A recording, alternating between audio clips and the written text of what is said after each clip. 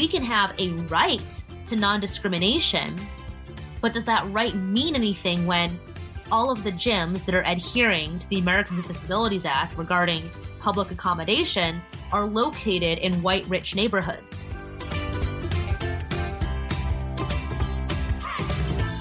Hello, and welcome to Disability Movement, etc. I'm your host, Dr. Andy. Now, I'm sure you're all anxious to hear what that third thing was. And I'm sorry for the added suspense. I couldn't help myself. Disability Movement, etc. is coming back for a second season. If we really even had a first season, I'm not really sure how any of this works. But anyway, I'll be joined by John Lepke, and our first episode is coming out next Monday, November 7th.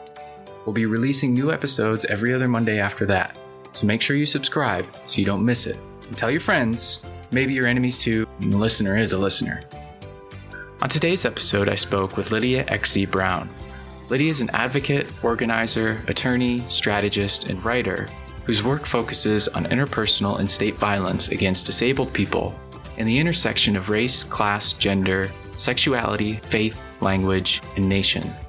They're Policy Council for Privacy and Data at the Center for Democracy and Technology, focused on algorithmic discrimination and disability. They're also the Director of Policy, Advocacy, and External Affairs at the Autistic Women and Non-Binary Network. At the time we spoke, Lydia was also an adjunct lecturer and core faculty in Georgetown's Disability Studies program, an adjunct professorial lecturer in American University's Department of Critical Race, Gender, and Cultural Studies. They serve as a commissioner on the American Bar Association's Commission on Disability Rights, a chairperson of the ABA Civil Rights and Social Justice Section's Disability Rights Committee, co-president of the Disability Rights Bar Association, and board representative for the Disability Justice Committee to the National Lawyers Guild. Lydia founded the Fund for Community Reparations for Autistic People of Color's Independence, Survival, and Empowerment, and they are creating Disability Justice Wisdom Tarot.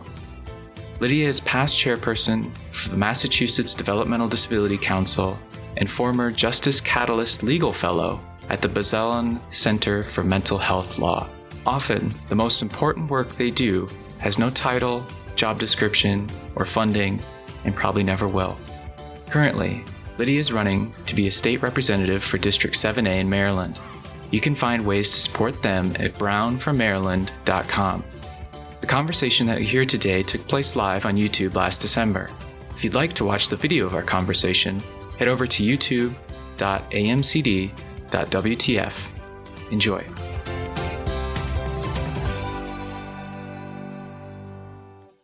Lydia, thank you so much for joining me today. I'm so happy to have you here. Thank you so much for having me, Andy.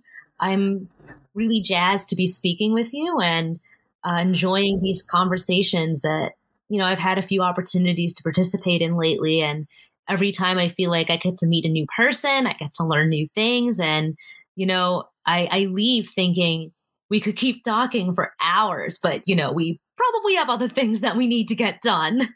Absolutely. And so much so during the pandemic, because we've been so separated that when we do find those people that we can chat with like that forever, it just seems like, I've missed this so much. And, I have to admit that I'm having a, fangirl reaction because your work has been so influential in my own thinking. And, when I started this little show, I was like, there's no way that you would agree to do it. And the fact that you're here, I'm just so excited and so happy for our conversation.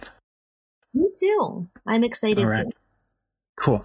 So the way the show typically goes is I'm going to let you have this time to share a story or to share your connection with movement or how it impacts you. Because, as we talked behind the scenes and in the green room, kinesiology, particularly, and even in adapted physical education and all the subdisciplines, we really lack authentic voice, and we really lack recognizing disabled persons as experts and recognizing their stories as expertise, and the fact that they have the expert knowledge. They know their needs and what they want out of this crazy experience we consider life. And so I would love to have that opportunity if you would love to share something with us. So the floor is yours. Something that I love to do and have loved to do for a very long time is to create food for other people. I cook and I bake and I make just about everything from scratch. One of the things that I particularly pride myself on is the ability to make food for basically any dietary restrictions. One of my bestest friends has a sensitivity to garlic and onion. People I know have a lot of texture aversions to different types of textures of food. A lot of folks I know are gluten-free for a variety of reasons. A lot of folks I know are dairy-free. A lot of people I know are vegan or pescatarian, or they observe the Orthodox or Coptic fast, or they keep kosher, or they eat halal, or for any number of other reasons, religious, moral, disability, health, basic physicality, cannot eat a lot of food as it's conventionally prepared, as it's easy to find in a grocery store or easy to find in a restaurant. And what I do is I bring my desire to make people happy through food that I make to my desire to make the world more accessible and more livable. And so, no matter who you are, if you tell me that you would like to eat from my table or you need a food drop off because it's been a really tough week, you just tell me what you're craving or what kinds of food you love or what food you miss having and what kinds of restrictions you might have on that food, and I will make it for you. And there's a very specific physicality to making food that I don't think most people think about. And I didn't even really think about it until I had the time and space, unfortunately, because of COVID-19, to make food more regularly for people that I love. Before the pandemic, because my life, like so many of ours, was rushed and busy, and I was often traveling for work and advocacy-related reasons, I didn't have as much time to spend hours at a time in a kitchen.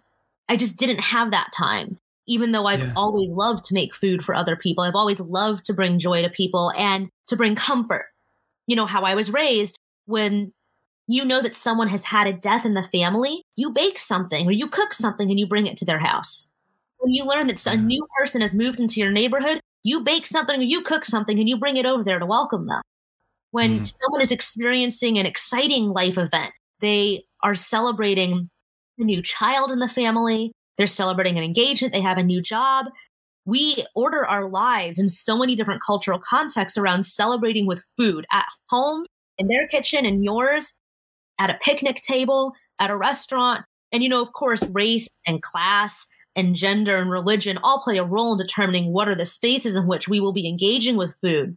But at the end of the day, someone, somewhere, either in a kitchen at home or an industrial kitchen or in a factory where foods are processed, had to make the food that shows up on your plate. And what I've experienced over the last almost 2 years of making food nearly every single day, where almost everything on our plates is something that I made with my hands, is that there is a very specific physicality to this process. I've learned that while I often move through the world, I move through the world in a way that people assume means that I am a completely able-bodied person. I've always known that my disabilities affect parts of my body. And I don't have a lot of extremely fancy equipment in my kitchen. And so when I'm making dough, I am beating it myself. I am kneading it myself. I am folding it in myself. And so when I present to you my bagels, my challah, my focaccia, a lot of physical labor went into preparing that dough that turned into an offering of food. When I present to you a Thai curry, Penang curry, Massaman curry that I made, where I had to make the nam prek myself because of the person who can't have garlic and onion. So normally you have garlic, you have onion, you have shallot in that. I had to grind the curry paste together by hand. I did it with limited tools and limited space And sometimes it takes hours. A few weeks ago, for a friend who had just had a couple of surgeries, who has some chronic illnesses, like so many folks in my life and in my communities, told me that they were craving crab cakes.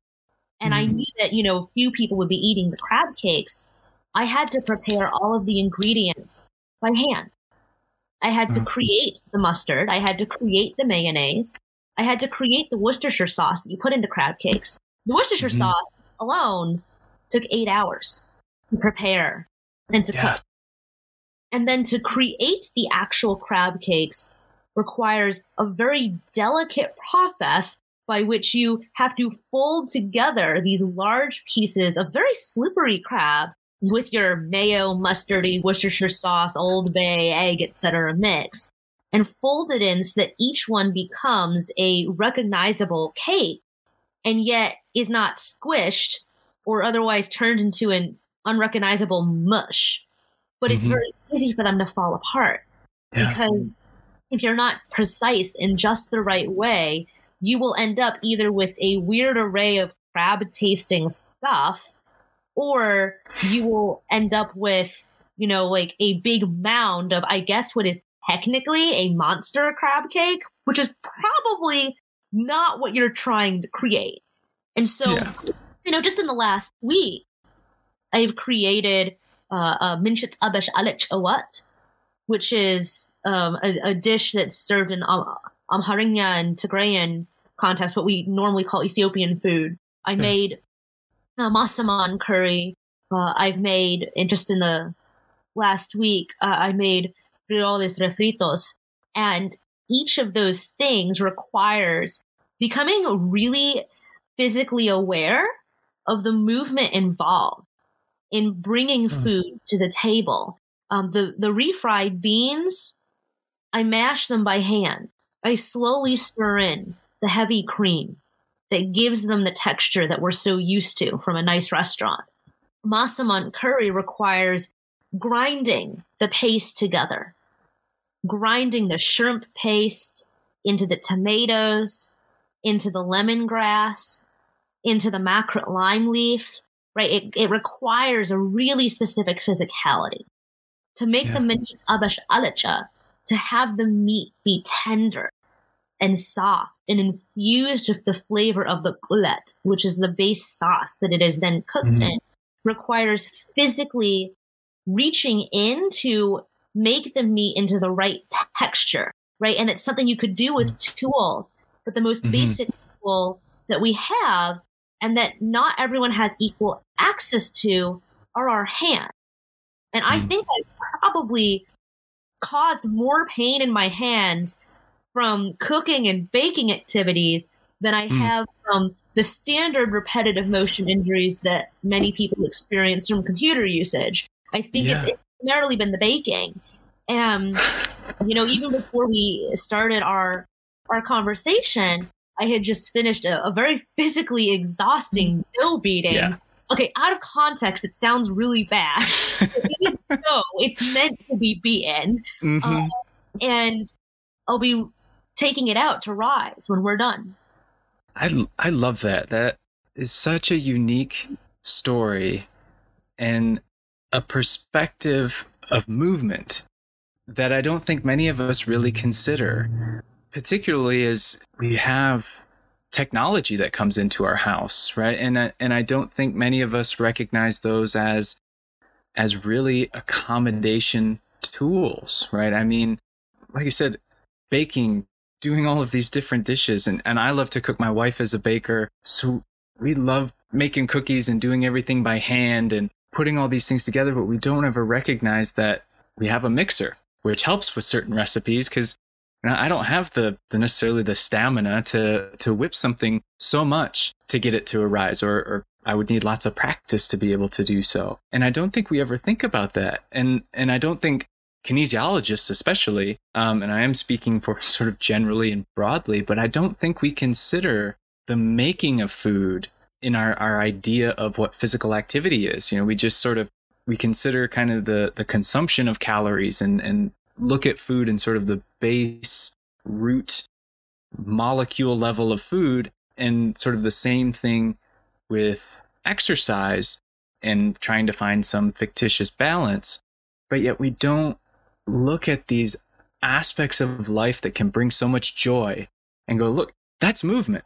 If you're sitting there making all that sourdough, you're burning calories, you're getting movement, you're moving your body. I'm sure you're going to be sore in your hands and your arms tomorrow once you're done doing everything with that dough. So it's just, I'm really glad that you shared that story. It was really cool. Yeah, my hands right now are upset because I was whipping it before we got on.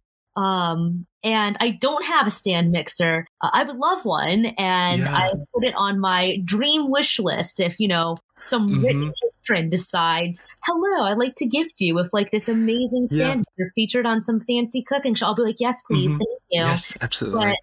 But in the meantime, I've got me and whoever I can enlist to help, because, that's the other thing about cooking and baking is it brings people together to the kitchen too.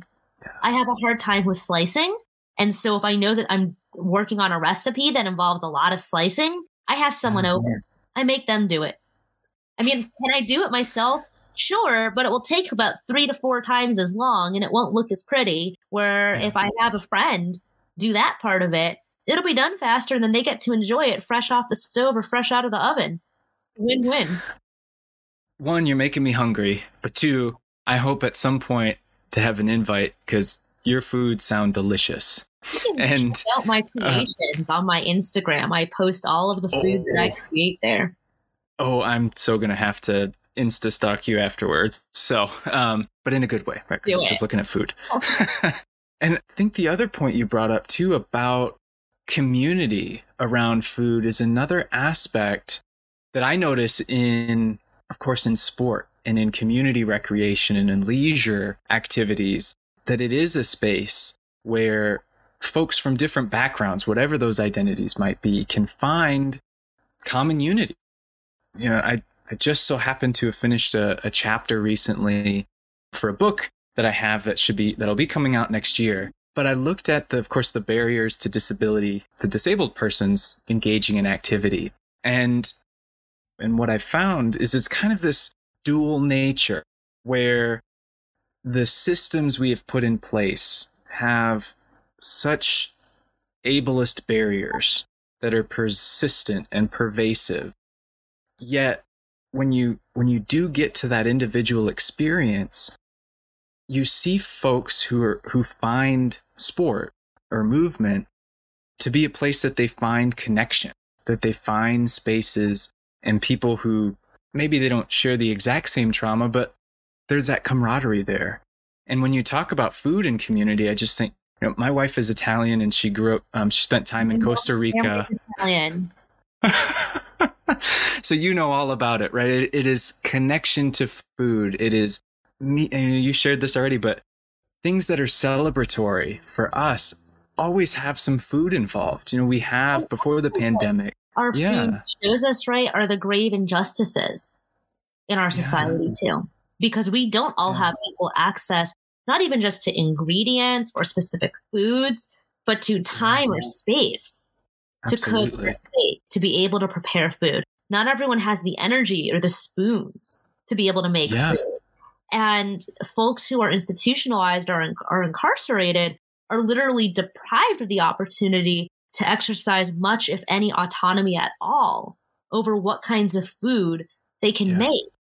Like what kinds of food we laud to in society as common foods for everyone, or foods that everyone should know how to make, and what foods we are socialized to believe are exotic or gross, or often highly racialized and highly classed. Even for those of us who are people of color, we're still taught to internalize messages that our ancestral foods are stinky or not suitable for public presentation. But suddenly, if it becomes trendy for certain white people to discover one of our foods, then it enters into a space of, now it can become unattainable to eat and participate in enjoying foods that have been consumed for hundreds or in some cases thousands of years without trying to see folks who don't come from a specific culture, including sometimes other people of color, right?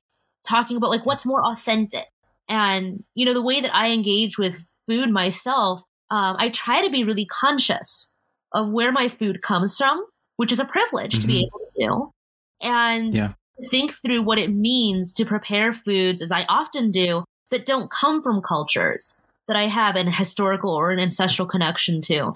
What does it mean for me to be able to celebrate and learn about foods that are beloved and common in cultures and communities that I might not be part of? And what does it mean for me to take foods that do come from heritage that I have connection to and to be able to come up with a new twist on it, to prepare that food in a new and interesting way? And what does it mean to share those experiences with people who are in my life? I find that so fascinating. Great story was a few months ago, my partner's favorite food is hand-pulled noodles, or ramyeon, which are commonly served throughout the country of China. And hand-pulled noodles come from Uyghur and Hui cultures, and they are literally pulled by hand. And usually you'll eat them with meat, often lamb, sometimes beef or chicken, or you might eat them with vegetables. And, everyone who is a real aficionado for hand-pulled noodles says you can't make them gluten-free. But I wanted one of my best friends who can't have gluten to be able to enjoy them as well. Everywhere says you cannot possibly make hand-pulled noodles gluten-free. You have to use gluten. There's no way you can get the right texture. You cannot get the noodles to stay together. You're not going to be able to pull them. If you try to do it without gluten, just don't even bother. And, I read through all of these articles about the art and the science of making hand-pulled noodles that said, don't even try. And I said, fuck that. We're trying. This is happening come hell or high water, because I am not making food that only one other person can eat. I am making food that all of us can eat and enjoy together. So I am figuring this out. Spoiler alert, I did. I made them, and they were great. That's awesome. And now that I know that, my wife is gluten-free. She's been gluten-free for a long time. I want that recipe so I might be able to surprise her, as long as she doesn't listen to the show, which she probably will. We can still be surprised. I just won't tell her when I do it. She'll just show up with these hand-pulled gluten-free noodles. Awesome. That's so cool. I think, if we go a little bit more on this, so I might have to rebrand as a food show, but because it's just been fascinating. But I do love the connection of food and the idea of community, and even this connection to privilege, and how certain groups, no matter who they are, may have access to food, might have access to time, might have access to the resources. And I feel that is so parallel to movement. When we talk about being physically active and moving your body, it is a privilege, particularly, for folks who might live in urban settings where they don't have necessarily safe spaces or even green spaces to be physically active. Or if you have folks who, I had a neighbor for a long time who worked 2 jobs, and he'd leave at 6 a.m. He'd get back around noon or 1, have some lunch, and then he'd leave to go to his second job, and he'd get home around 11 o'clock. And when you think about folks like that, they're the messages, they're eat better, do more physical activity, you're not doing well. And it's like, okay, well, where's the time? And they don't even have necessarily the privilege and so people who focus on movement is make it so people can do movement, right? I don't think there's necessarily an intention of many kinesiologists to make people feel bad that they don't do stuff, but years and years of doing the same thing haven't really made life better outside of those sort of in very select privileged groups. And I know a lot of your work focuses on this aspect of disability rights and often the intersection of different identities. How do you see those, as somebody who's not an insider of kinesiology, right? How do you see those elements play out in spaces where movement or physical activity occur? For one thing, I want to be really clear about our framing. And I don't describe most of my work as disability rights. I describe my work as committed to and informed by a practice of disability justice, which is not the same thing as rights. And the reason why is because rights itself is a really limiting framework. The rights framework asks us to consider political, civil, legal, and human rights, our negative and positive rights, our rights against discrimination or abuse, our rights to, for example, representation, freedom of speech, our right to practice religion or not to practice religion. Like those are legal, political, and civil and human rights. But justice says, while thinking about rights and doing rights-based advocacy is necessary, it will always be insufficient because rights are not going to oppression like ableism. And that's what it is, if we're really clear about what we're talking about. Ableism is not bad words. It's not bad attitudes. It's not ignorance. Ableism is oppression. Ableism is violence. We can have a right to non-discrimination, but does that right mean anything when all of the gyms that are adhering to the Americans with Disabilities Act regarding public accommodations are located in white, rich neighborhoods? Does it matter if we have a right to non-discrimination, but our primarily property tax funded public school system means that people that live in lower income communities who are disproportionately likely to be immigrants, disabled, or people of color are actually receiving equal opportunity in education? We might have a right to non-discrimination in healthcare, but we know that people are discriminated against by doctors and in hospitals constantly. You might have a right to non-discrimination in employment and the right to freedom of speech on paper, but we know that people do get discriminated against in employment, literally all the time. And that is why disabled folks have a poverty rate that is consistently higher than non-disabled people. It's why disabled people have higher rates of homelessness than non-disabled people.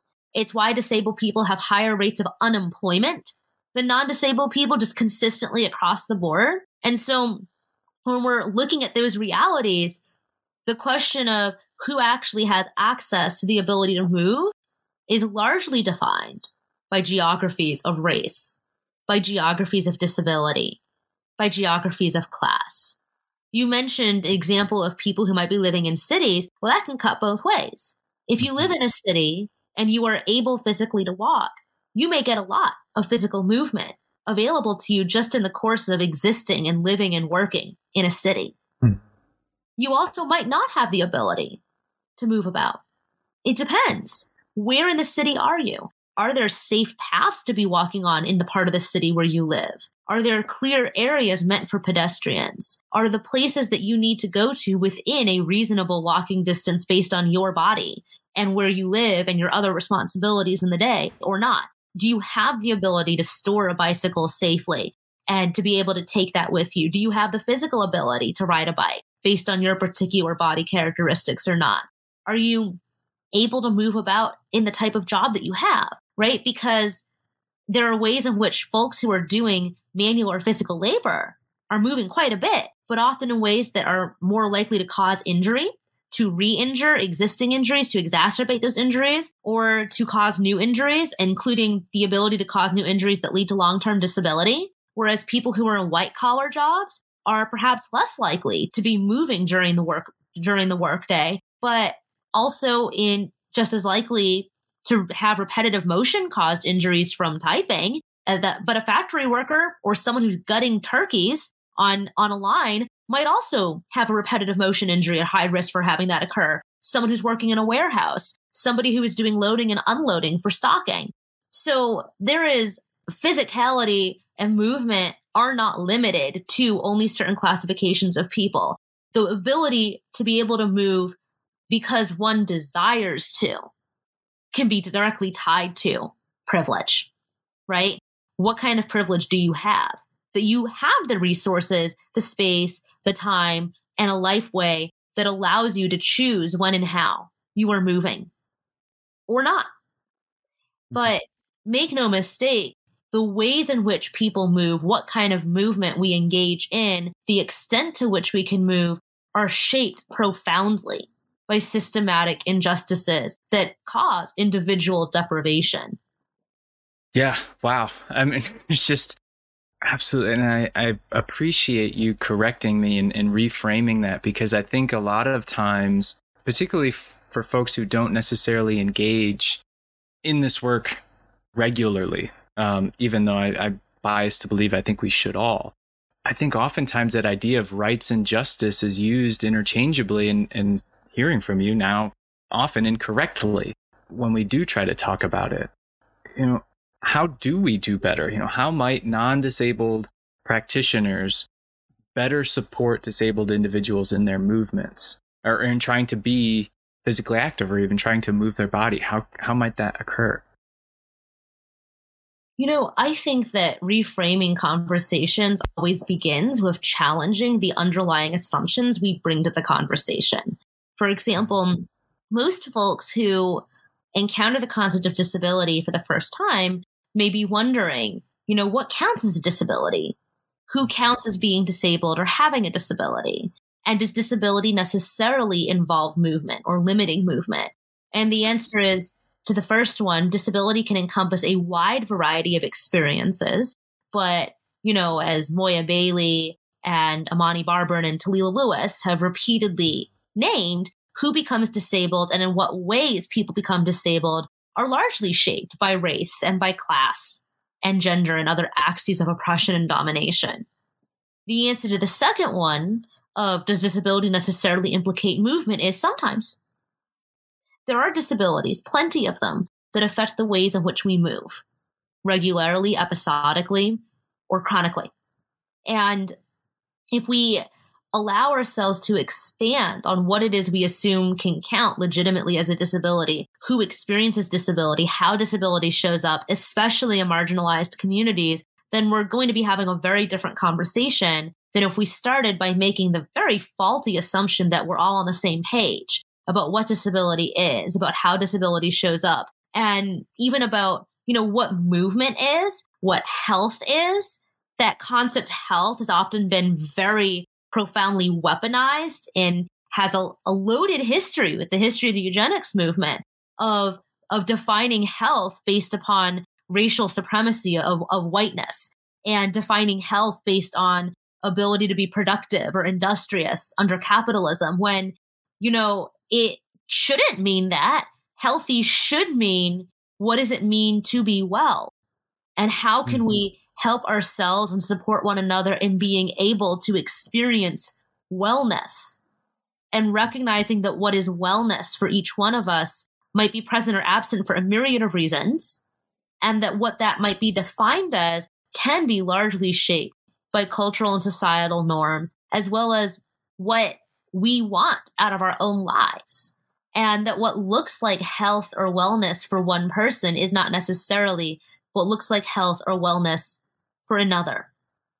And that what looks like health or wellness is also not limited to just, again, the sheer physicality of what is a person's body doing, what is the functional capacity of a particular body or lack of capacity, but is also, is this person supported? Is this person part of an ecological system of care? Is this person connected to community? Because we know that community connection and its opposite, isolation, are determinants of health.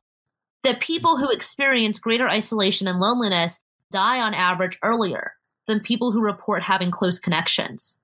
That people who are routinely engaged and connected with their communities, whether that is in a recreational way, through working, through living around other people, through spiritual work, that people who are able to be connected to their communities have longer lifespans and the ability to access more support and therefore to be connected to various forms of care, whether we think about it as health care or not, than people who are more isolated, who don't have those community connections, who are not engaged with communities around them.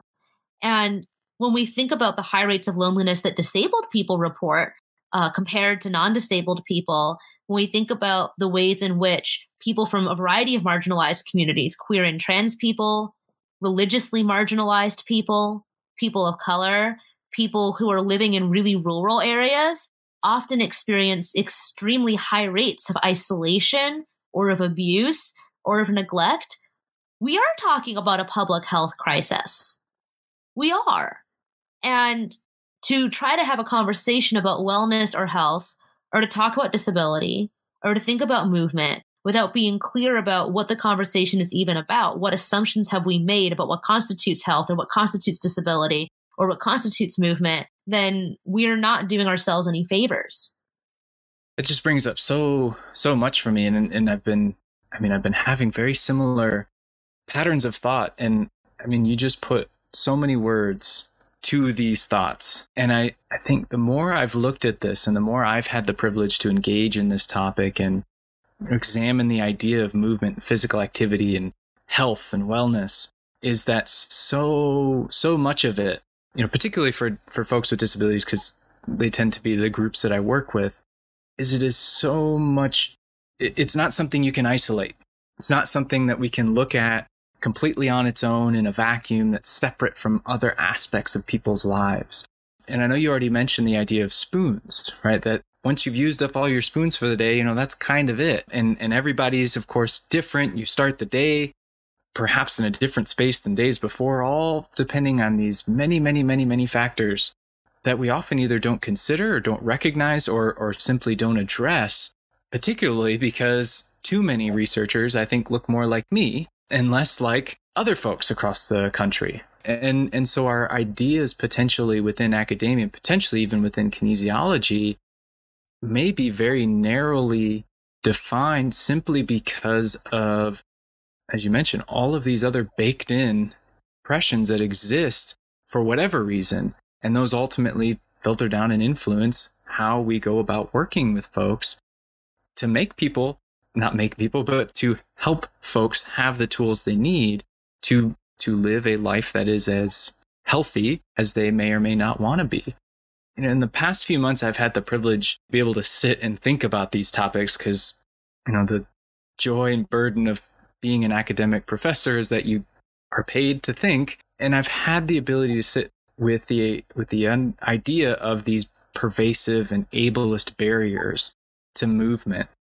And kind of based on what you just mentioned, how can we shift our praxis within the field to be more equitable, to address some of these historical oppressions that if we don't ignore them, they're not going to go away. Or sorry, if we ignore them, they won't go away, right? But to address them in today's climate is perceived as a radical move.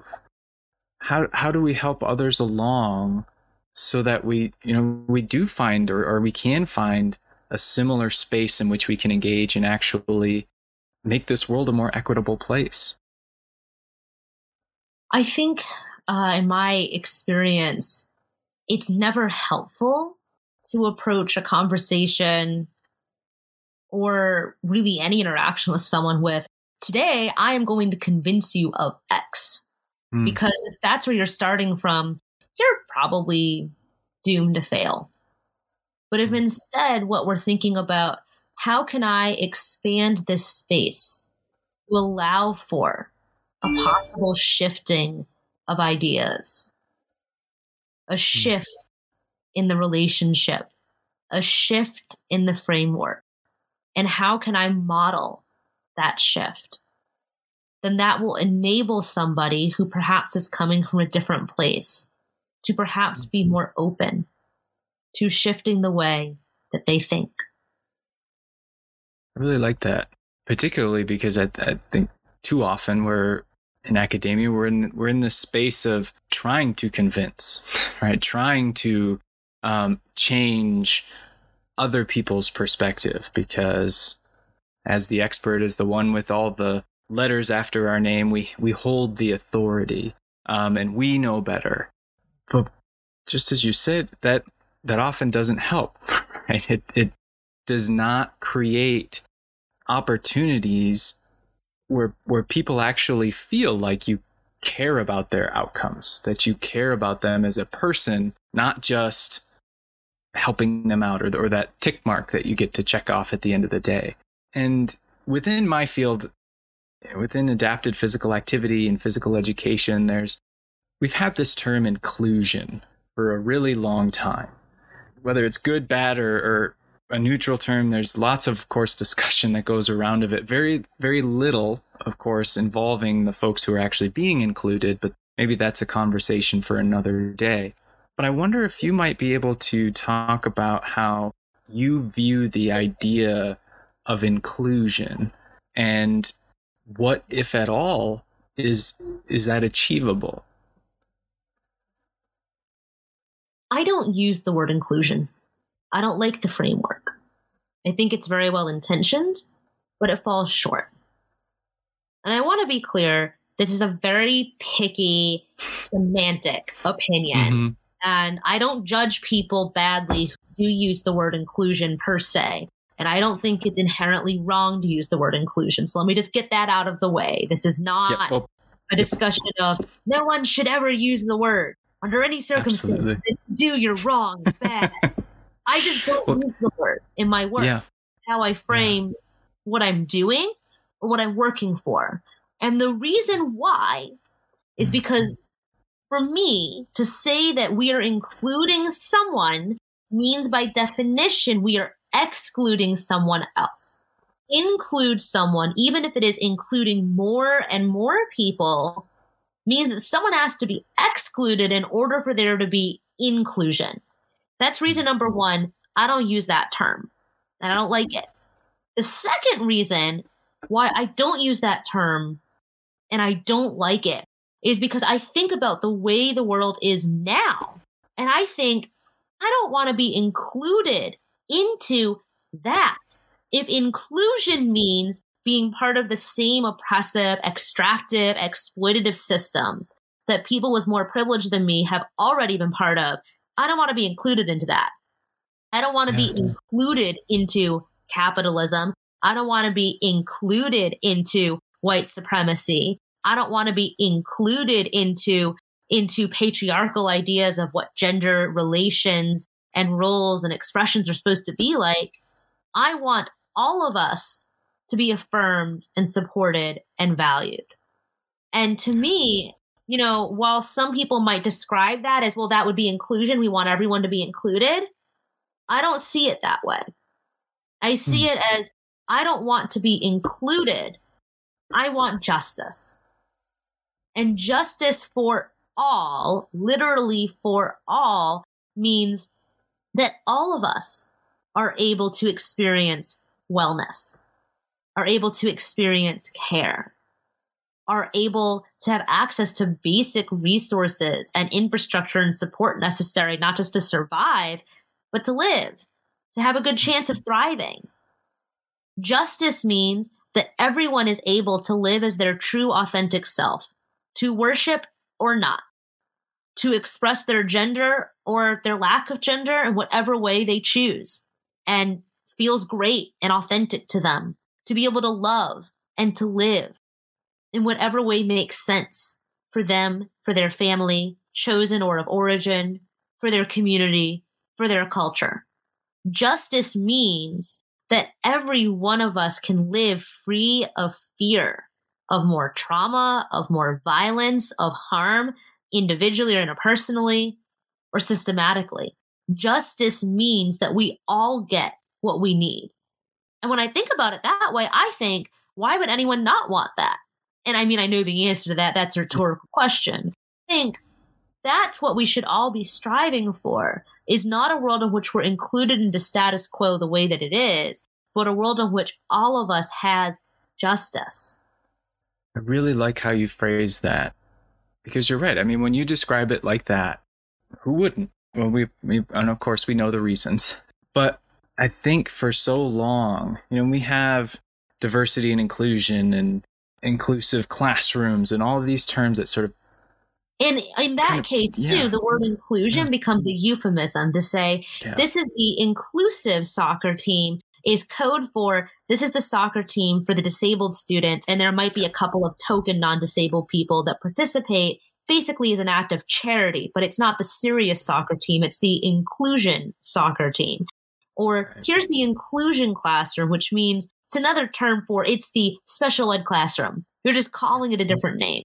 And that, I guess, that's the third reason I don't like the word. It just becomes euphemistic for what you really mean is it's the space for the disabled people or other marginalized people, and not it is a space that we're cultivating intentionally where all people are actually welcome. Because if all people were actually welcome, we wouldn't have to say this is the inclusion team. Right. What the hell is that? Yeah, and I think I've got a wonderful friend and colleague who had written about coaching and this idea of inclusion.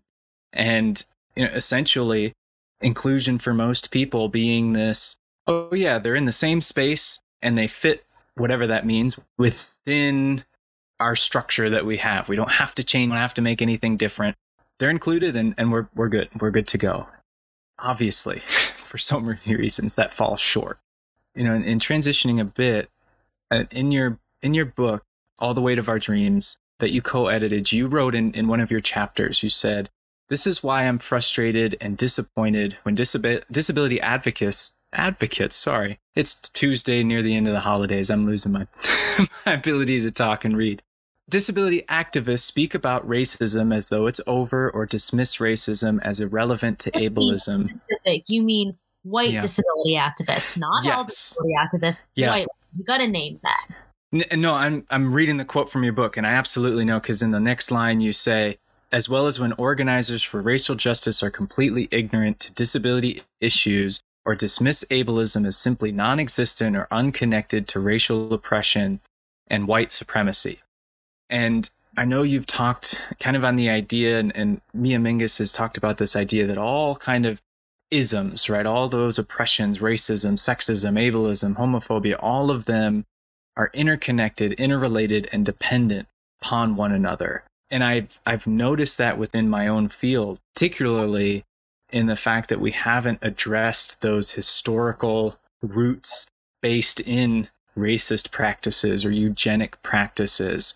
And so for those interested, right, we'd love everybody on board, but again, rhetorical question, we know the people who may not be on board with it, but how do those folks start or try to embody a justice framework and build a system that's based on justice and not simply inclusion? I want to, like I said, just be clear about the contextualization of where that quote comes from, right? That it's addressing what happens when movement spaces prioritize and privilege the people who already have the most privilege and power within a particular otherwise marginalized community. And I think frequently about, again, what does it mean to expand our thinking? How can we invite others to expand in their thinking, to expand in their practices, to expand and to deepen their analysis? And, folks who are at the margins are doing that every day in so many different ways, through creating art, through leading research. There are literally whole research projects led by people who are directly impacted in a variety of fields, through doing that work in a community setting, not just in an academic or a scholarly one, through actually creating alternative systems and processes where, we're not just reliant on state granted systems or state recognized processes in order to be able to receive and provide care to one another. And the more that those of us who are one to think critically about what else can I do to deepen my solidarity, to sharpen my analysis, to collaborate more frequently with people that might be impacted in ways that I am not, then it's incumbent on us to look to and to listen to and to learn from the people who are already driving change, the people who are already creating what we want in the future. And I know we've already talked about this idea of health, all the issues, of course, related to that. Touched on this idea of wellness. And I wonder if there are ways in which we can talk about or research or work on or wellness in a way that isn't or doesn't perpetuate ableism. Is there a way we can do that? Again, I think it starts with separating our idea of what constitutes health from assumptions that health looks the same for everyone, that there's an ideal way to talk about exercise, that there's an ideal way to talk about food, that all people's bodies have the exact same needs, that what makes somebody healthy in one context automatically applies to another. And to be intentional about what it means to talk about having access to health or wellness where people from marginalized communities have experienced centuries of exploitation, and deprivation that render the means of living well removed from our communities. So, like, for example, when folks talk about a quote unquote food desert or food apartheid, they mean that people, especially who are low income people of color, are less likely to live in areas with easy access to a grocery store that might sell fresh produce. So apart from the question of whether a particular person eats certain kinds of foods or can eat certain kinds of foods for their own religious or medical or other reasons, the ability to choose what kind of food you're eating, the ability to have access to fresh options for food is often tied to race or class. When folks think about the high rates of specific chronic illnesses and disabilities among Native and Indigenous communities, Jen Deerenwater, who's an Indigenous disability justice activist and organizer, talks about this as tied to centuries of broken treaties of the U.S. government withholding funding from the Indian Health Service, of the entire racial apartheid that leads to food apartheid in areas where Native people live in larger numbers, both those who are living on reservations and urban Native peoples. And, I'm not the expert on issues that affect Native or Indigenous peoples, people like Jen are, people who are driving work in talking and thinking about food justice and Indigenous sovereignty and disability justice. But what I know is that, if no matter what community we're looking at, histories of marginalization and oppression directly affect what it means to talk about let's get healthy or let's help people be healthy. What does it mean to say let's help people be healthy when systems and institutions of power have deprived communities of resources, of ancestral knowledge, of literal money, of actual foods, of medical care, of culturally responsive medical training and education to be able to attend to wellness?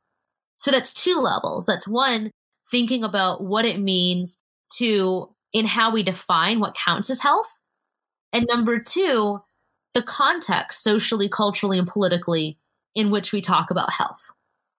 Well, you're giving me so much to think about, and I love this framing. And I have a PE background. I was a physical educator in the public schools for a number of years before I went and did my doctoral degree in studies. And I know some of your work in the past has focused on school-related issues such as constraint and seclusion and bullying and violence in schools. Particularly PE is not the most friendly of spaces for disabled kids. An understatement. Yeah, of the year. And there are so many. We could again have a very long conversation just about the bad practices in PE.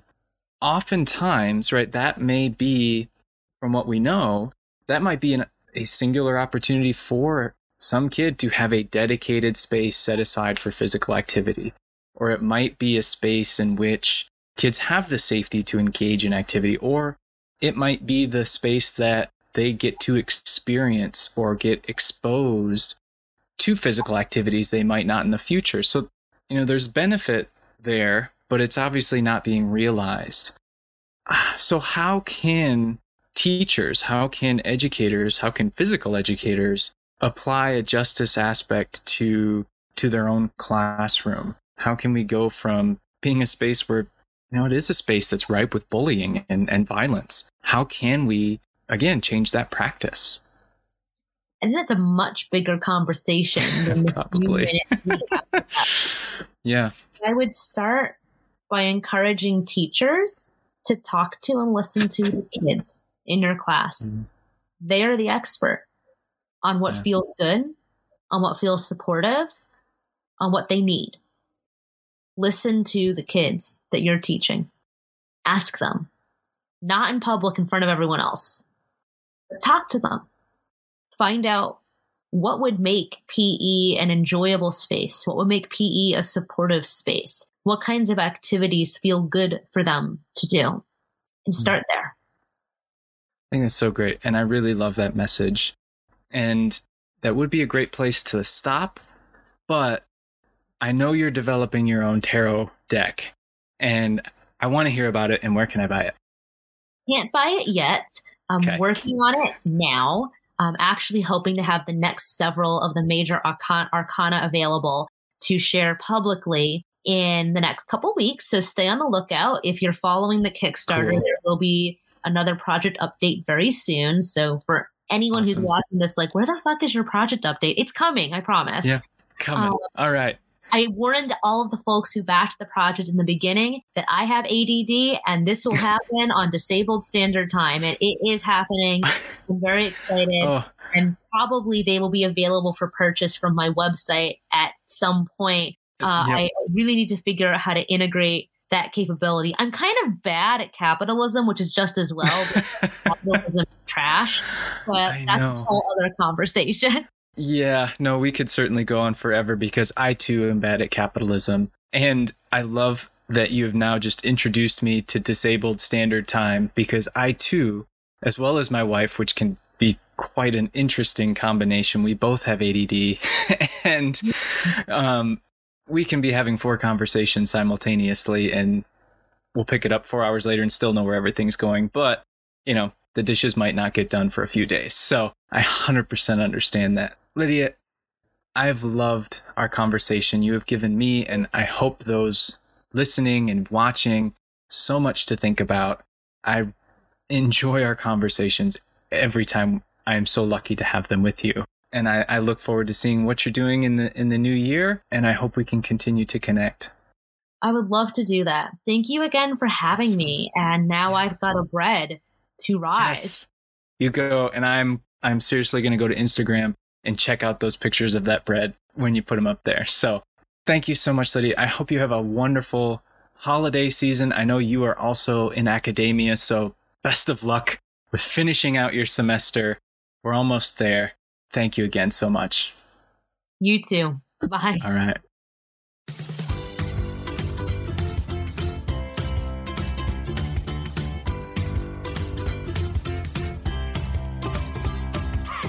Disability Movement, etc. is a Blank Owl production. You can find out more about what we're doing, including past episodes, show notes, and transcripts at blankowl.com. The music for this episode was composed by Adrian Doc Blust. If you'd like to support our efforts with Blank Owl, head over to support.blankowl.com. I hope you all join us next time.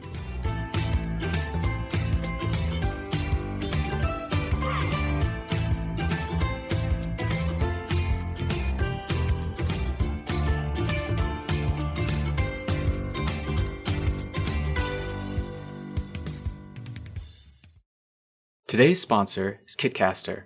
Did you know that podcasts are a great way to grow your personal and business brand voice? Here's a secret. We all want to feel connected to the brands we buy from. And what better way to humanize a brand than through sharing your story on a podcast? Kitcaster is a podcast booking agency that specializes in developing real human connections through podcast appearances. If you're an expert in your field, have a unique story to share, or an interesting point of view, it's time you explore the world of podcasting with Kitcaster. You can expect a completely customized concierge service from the staff of communication experts. Kitcaster is your secret weapon in the podcasting business. Your audience is waiting to hear from you.